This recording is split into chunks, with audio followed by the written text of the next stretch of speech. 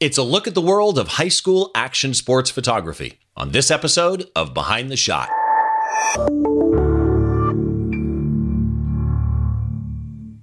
Hi, welcome to another episode of Behind the Shot. As always, I'm your host, Steve Brazel. Nice to have you stopping by.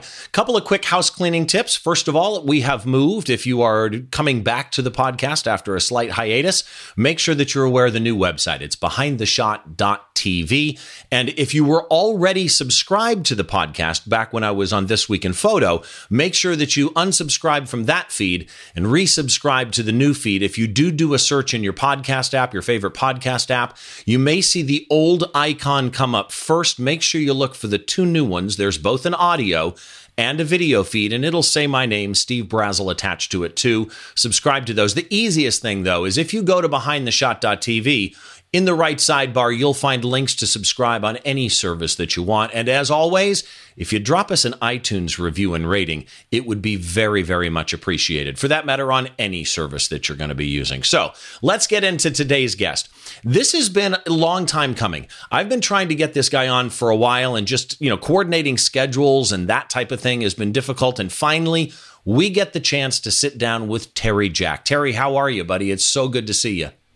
Good. How are you? Thanks for having me and doing this. It's absolutely my pleasure. A couple of things. First of all, I mentioned I've been trying to get you on the show for a while, and that's because we have somebody that we know in common. Your brother, Dustin Jack. He was episode number 9 of Behind the Shot with a great portrait that he did. Actually, kind of, I don't know if you'd call it a portrait. You know the shot I'm talking about. It's like 3 portraits of the famed Motley Crue drummer Tommy Lee. And I've known your brother for quite a long time, and he mentioned to me that you did photography. And immediately it kind of struck me as, it's interesting, the two of you brothers both do photography, so I'm curious, who did it first? Oh, for sure he did it first. He's been involved in it for many years. I just started out because I have 4 kids and started out with my son's playing ball and getting tips and stuff from him, and it just kind of progressed, grew and grew, and now I love it. Now my kids are all grown up, and I'm still trying to get out there on Friday nights and do some high school football games, and hopefully someday when I retire, it'll be something that I can continue to do in retirement and just keep enjoying it. Photography is an interesting thing. I find it's kind of like therapy because it gets stuff that's in your head out of your head. I mean, does that make sense? I don't even know if I made any sense. No. I'm going. Go ahead. I was going to tell you, been going through a divorce for a couple of years, and if I didn't have that outlet, I don't know, where my mind would be, or it just, it really has helped. It's been therapeutic for me to just get my mind off of things and do something I like to do, get away. You can think. It's kind of like, running by yourself or something. You're just kind of on your own, and you're kind of in a different zone, and you can still think, but have a good time, get your mind off of it. And, the running analogy is actually an interesting one. I never made the connection to, but it kind of is that same kind of endorphin release, and at the same time, that same kind of moment of calm in your own head. I think that's kind of why we all do photography to a point. Your background is interesting. I want to touch on that for a second before we bring up your image. You are a firefighter paramedic. How long have you been doing that? About 20 years. And you still do that now? I do. Yeah. Actually, today I got stuck at work, and I had to wrestle things around. I got off for a few hours so we can get this done, because we have been going back and forth, and did not want to cancel it again today. So I'll go back until Friday morning in a couple hours here. So explain to me how long you've been doing that and what your role is. I work for Huntington Beach Fire. We have paramedic engine companies, so I'm one of 2 paramedics on the fire engine. We run paramedic calls, fires, EMS. I'm also on the hazmat team, so anything within certain cities, we cover their hazmat responses. It's a great job, and right now staffing has been kind of tough, so just getting to come home lately has been a little rough, but other than that, I wouldn't have picked any other job. I love it. So first of all, again, for your service and what you do as a first responder, thank you. Right. It's guys like you that make us all safe. So I really appreciate what you do. Let me start there. Now let's touch on your photography side. Your website being, say your website again. I had it up on the screen a second ago, but what is it? It's surfcityactionphotos.com. Okay, surfcityactionphotos.com. And you mostly do action sports. You do some surfing type stuff and things like that. But really kind of your specialty is actually high school action sports, football, baseball, things like that. And we're talking, championship games, CIF championship games. It's not just you're shooting for one specific school type thing. But you also do player portraits and team portraits and composites. And you do something that was interesting to me that kind of ties back to the thing with your brother, Dustin. Dustin is one of those guys that has a really unique photographic voice, right? He takes the time to not just take a picture and lightly process it, but to actually make what he sees in his head as a piece of art. And what I find in the high school photography world, and somebody's going to correct me online, I'm sure, but I find in the high school photography world, and I'm curious if you see this, is most people shooting high school sports, baseball, football, water polo, whatever, they don't want them to be snapshots like a phone, but they still are very, very journalistically real. Yes. You go beyond that.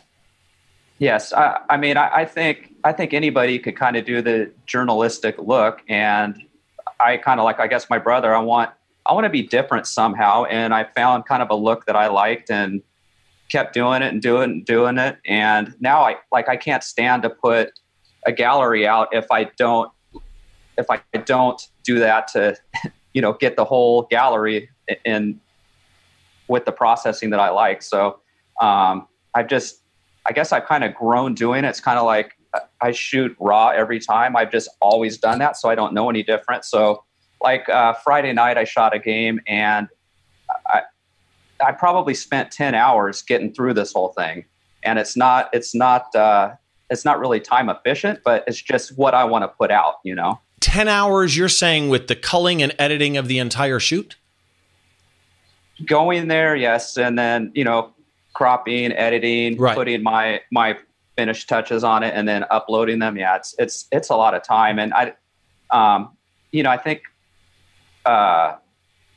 parents maybe they don't really understand what goes into it. So, I do obviously do charge for my work, but they don't understand, I don't think, really the work that goes into it sometimes. And which actually, to me, that's an interesting one. To me, because I hear photographers say that a lot, and I don't think parents should have to understand, because when you make art, if it speaks to them and they want to buy it, then the whole point of it already worked, right? I mean, you got the green merits, the money, as it were, but your work spoke to somebody. And to me, that's kind of the thing. And when we were looking, you and I, at your portfolio and trying to pick an image for today, there were a number of them that we kind of went back and forth on, because again, there's you've got some, it's high school sports, but it's more like processed art.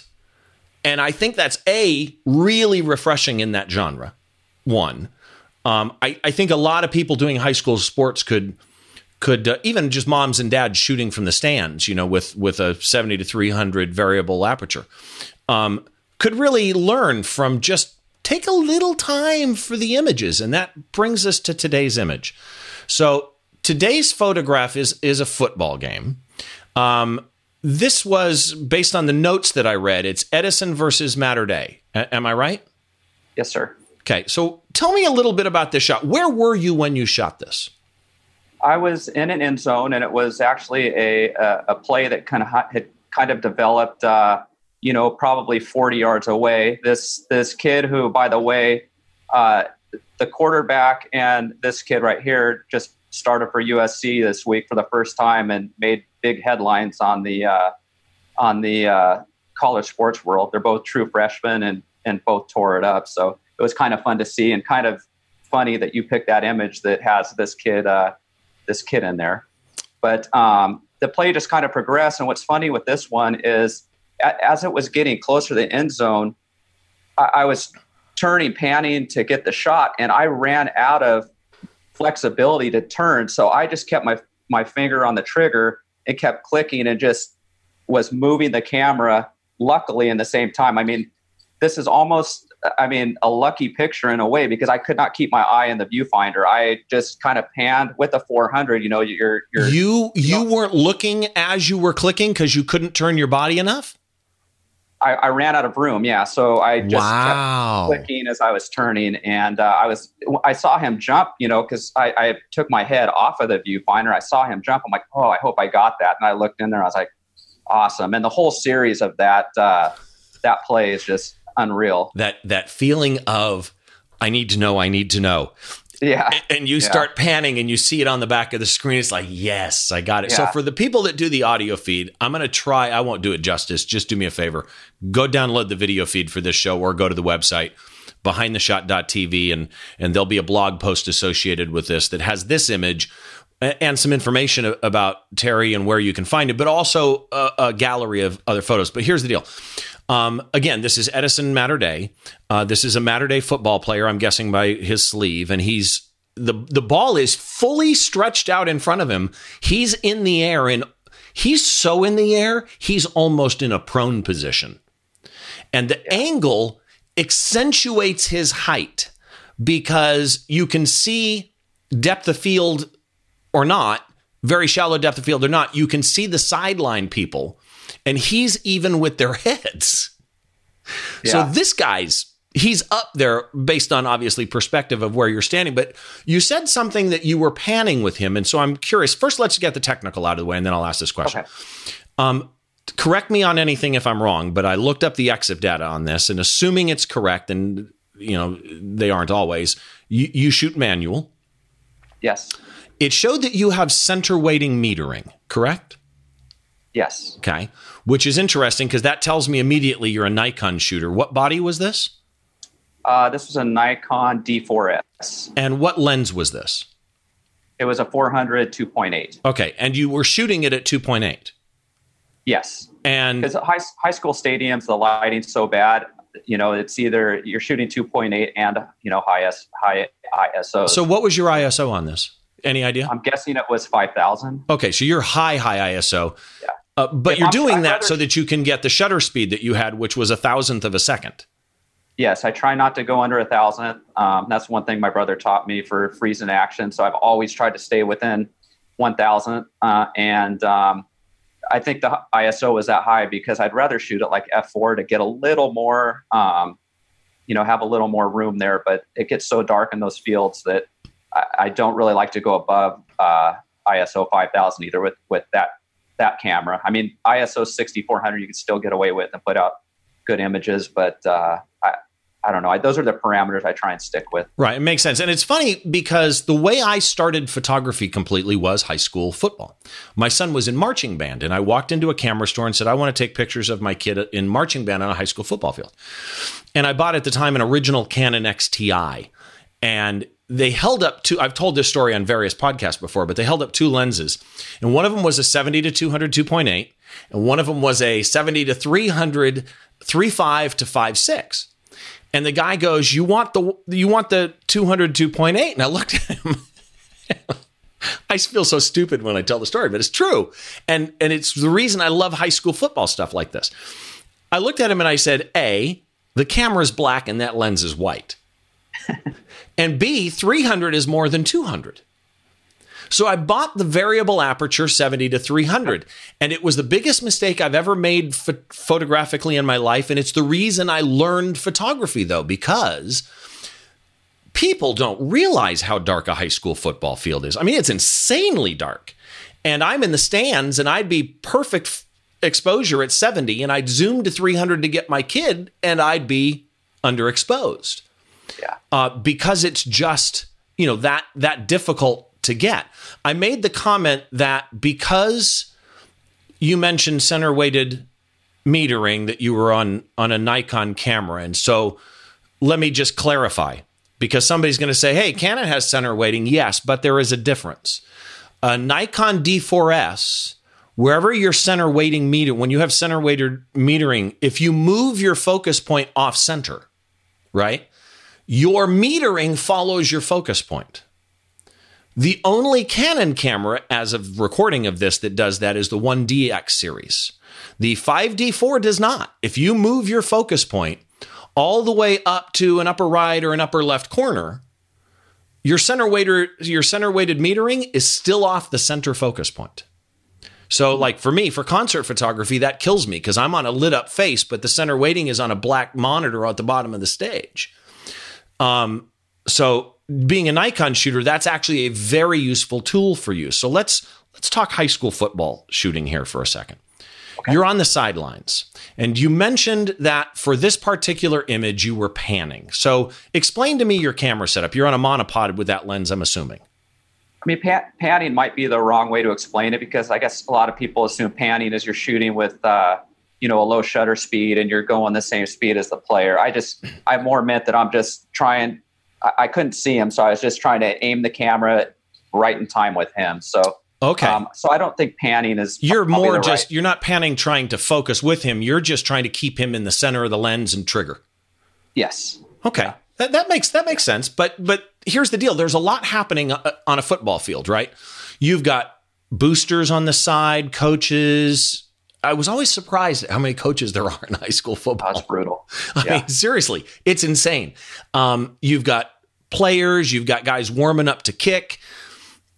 When you're, like you can see in this one, the depth of field at the back, the 2.8 really helped you separate him from that background here.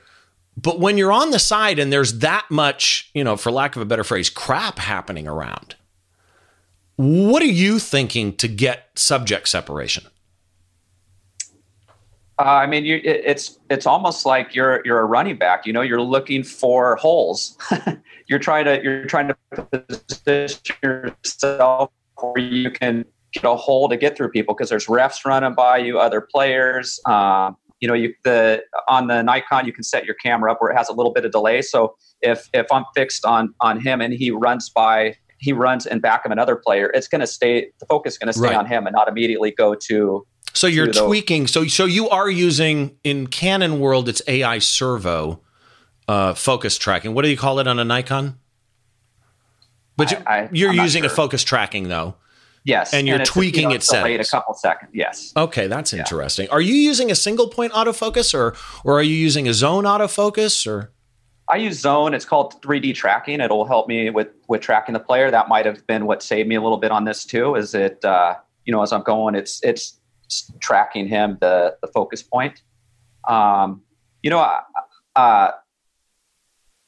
am kind of an amateur on some of this stuff, so I don't know terminology on everything. I'm still learning myself. And one of the things I did with this is there's a guy named Dave Black who's done Sports Illustrated. He's a big sports photographer, and he's got some blogs and stuff out. And I kind of looked at his settings because he's put out some unbelievable work. So when I got the camera, there's so many settings on there and trying to figure out what is what. So I kind of just went with his algorithm and I tried to set my camera up with kind of what he used. And, if he's got a few classes on Kelby that I subscribe to, I'll watch that. And I'll just try and get an idea of his game plan, just like you're asking me. It's a continuing learning process. And, I've gone to like a sports shooter academy, and they just teach you more about being aware of your background, staying low. And it's taught me to try different lenses and just get different things. Cause it's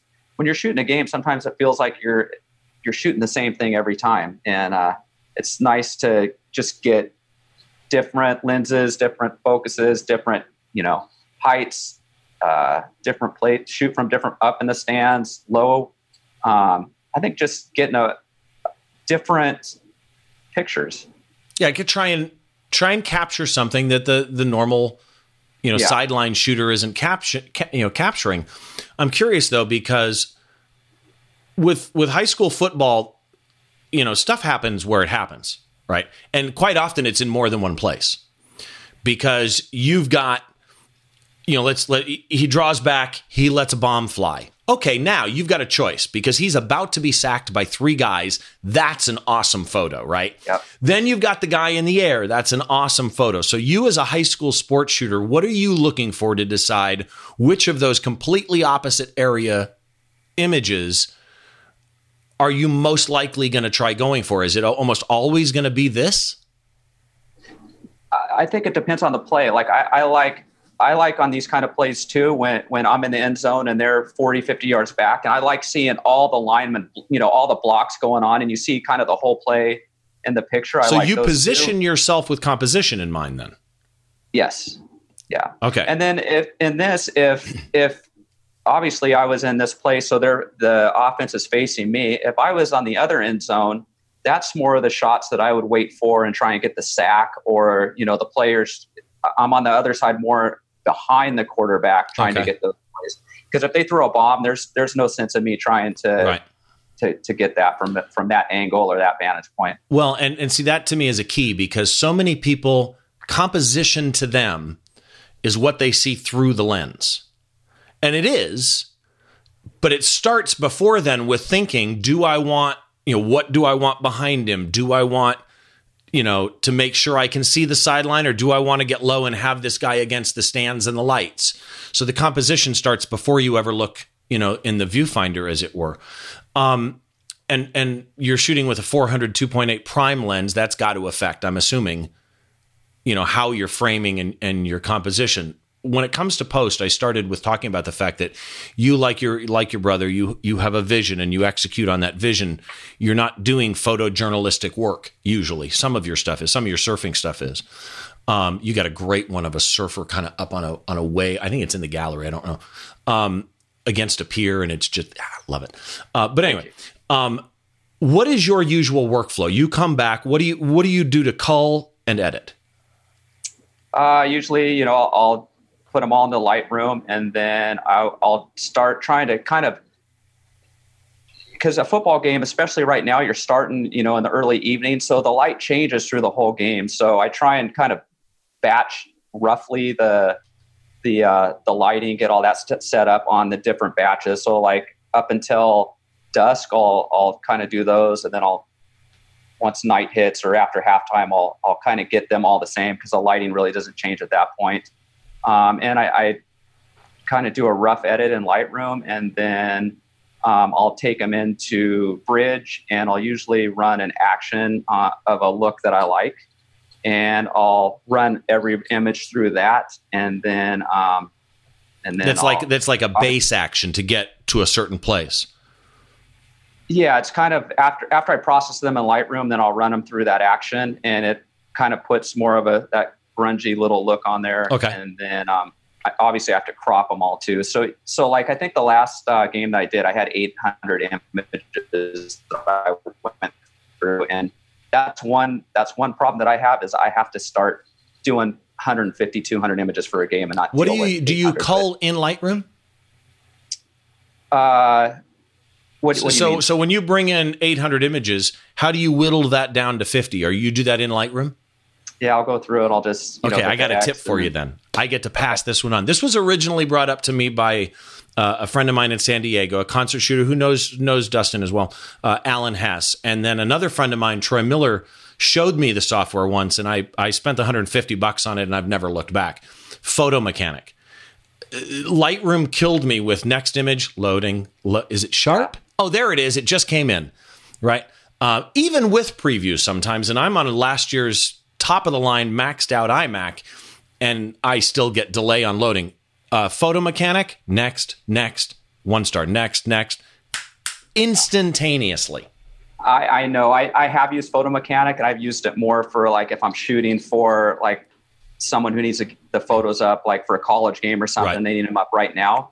But that program still intimidates me. So that's like I need to work with that. I know it's a better program for that kind of thing, getting through those, but I still kind of struggle with it, and I need to just take the time and learn it for sure. So what you also do, I mentioned, student portraits and team portraits, and you use backgrounds for those sometimes.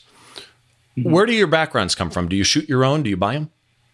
I shoot my own. Sometimes I'll buy one, I mean, and you'll be able to tell those. If I'm shooting them, it'll be, you'll be able to tell because it's a pier or it's just a wall. It's a texture. If it's something funky, like a bunch of blocks stacked on top of each other or, something, then I'll buy those, but I try not to use those too much, but like I like tunnels and stuff too, putting them in tunnels. Yeah, I've seen some of those. Those are nice. What is your basic, if you were to just summarize in a sentence, your approach to post-production and the look that you tend to get? What is the Terry Jack post-production outlook? Kind of start to finish, kind of the same thing I told you. I'll go into Lightroom. Not start to finish, more what's your goal? I mean, when you post-process an image and you look at an image, one single image for the first time, and you're going to post-process it, what are you thinking? I want to make them look like a big leaguer, NFL player, a pro player. I want to make the school look good because I think a lot of times making the school look good, it does help them eventually with their recruiting. Right. And like I did a lot of work for Honey and Baseball and put a lot of good stuff out there, and I think that helps schools. So I guess trying to help brand the school too is. You just said a school and you glitched a little bit. Internet being the internet, right? What school was it? You said you were doing a lot of work for? Huntington Beach High School. Huntington Beach High School. Okay, Southern California. Yes. So if you were to give somebody A, a tip on how to get started in shooting high school action sports, and B, the best tip on getting good pictures, what would those two things be? I think learning. I mean, you have to, and I was pretty much self-taught. I mean, my brother did teach me a lot of things, but you have to. I don't have time to go to school, so I have to kind of do internet learning. I'll do. You mentioned Kelby, which is, yeah. Mm-hmm. So I'll spend a lot of time doing that, and if I don't know something, then that's how I'm going to learn it. And sometimes my brother doesn't know it either. I'll ask him, or I still think he holds secrets from me. He says, "No, I tell you everything," but sorry, he's so full of it. Yeah, he's full of it. So, yeah, okay. Because to me, some of the stuff with concert photography, I see the same thing with high school football. You have lights. I mean, there's so many cool things you could do with it. But yeah, he's not. He says he does. He's holding out. Not. Yeah, he's holding out. He's doing it to me too. So I don't think I answered your question. Yeah. So give me those answers. Your tip for people getting started and your tip for getting better shots. I think getting better shots, putting yourself in good positions. I think equipment does matter. I mean, I hear a lot of times that it doesn't. You can obviously start out with anything, but like the night football, the D4S is made for night sports action photography. I mean, it's low light. You just can't do that if you don't have that equipment, and it's not cheap. So, like I did, I started with I think a D200 that my brother advised me to buy. So I started with that, and then I wasn't getting anything at night. So I just kind of progressed, and I think that's a good way to go, because who knows if you're going to like it. Don't start out spending $15,000 on equipment when you don't even know. You know, learn what you're doing and the kind of looks you want, and then as you go, just make it a time thing where you spend some time in it and buy stuff as you need it. Well, and again, people need to see some of your stuff, because not only the shot that we talked about today, but some of the other stuff, your surfing stuff, your baseball stuff. You've got one really cool, really neat effect of a football player running almost with a highly accentuated motion blur that I really like. You know the shot I'm talking about, I'm sure. But there is a small gallery of Terry's images in the blog post associated with this at behindtheshot.tv. And then, Terry, if people want to find you, what's your website again? surfcityactionphotos.com. Okay. And I know that you're on Instagram, which is Terry _Jacks _photos. Yes. And JCK Jack. Okay. And what about Twitter? Twitter is @TerrenceJack. @TerrenceJack. Okay. So go look him up. Give him some love. Do me a favor. Drop him a comment. If you watch this, go follow him on all of those services. And Terry, I'm so glad I finally got you on here. Yeah, and one of these days, I'm going to come out LA bound. And we need to get together with you and Dustin and have ourselves a beer and have some fun, man. Oh, that'd be great. Yeah, thank you. Oh, believe me, I'm so glad I got you on. Again, that's it for this episode of Behind the Shot. As always, I'm your host, Steve Brezel. You can find me in all the normal places. Of course, I've got, the Facebook page, which is Steve Brezel Photography. Instagram and Twitter are exactly the same. It's Steve Brezel. It's like the country Brazil, but 2 L's. And then, of course, my website, you can find me at stevebrezel.com for my portfolio. But the podcast is behindtheshot.tv. I'd like to ask that you, again, subscribe. We've got a YouTube channel you can look up. Make sure you subscribe to us on YouTube as well. Drop us a review where you can. And to everybody, thanks for all the support as I've gone out on my own. I really appreciate it. That does it for this episode of Behind the Shot.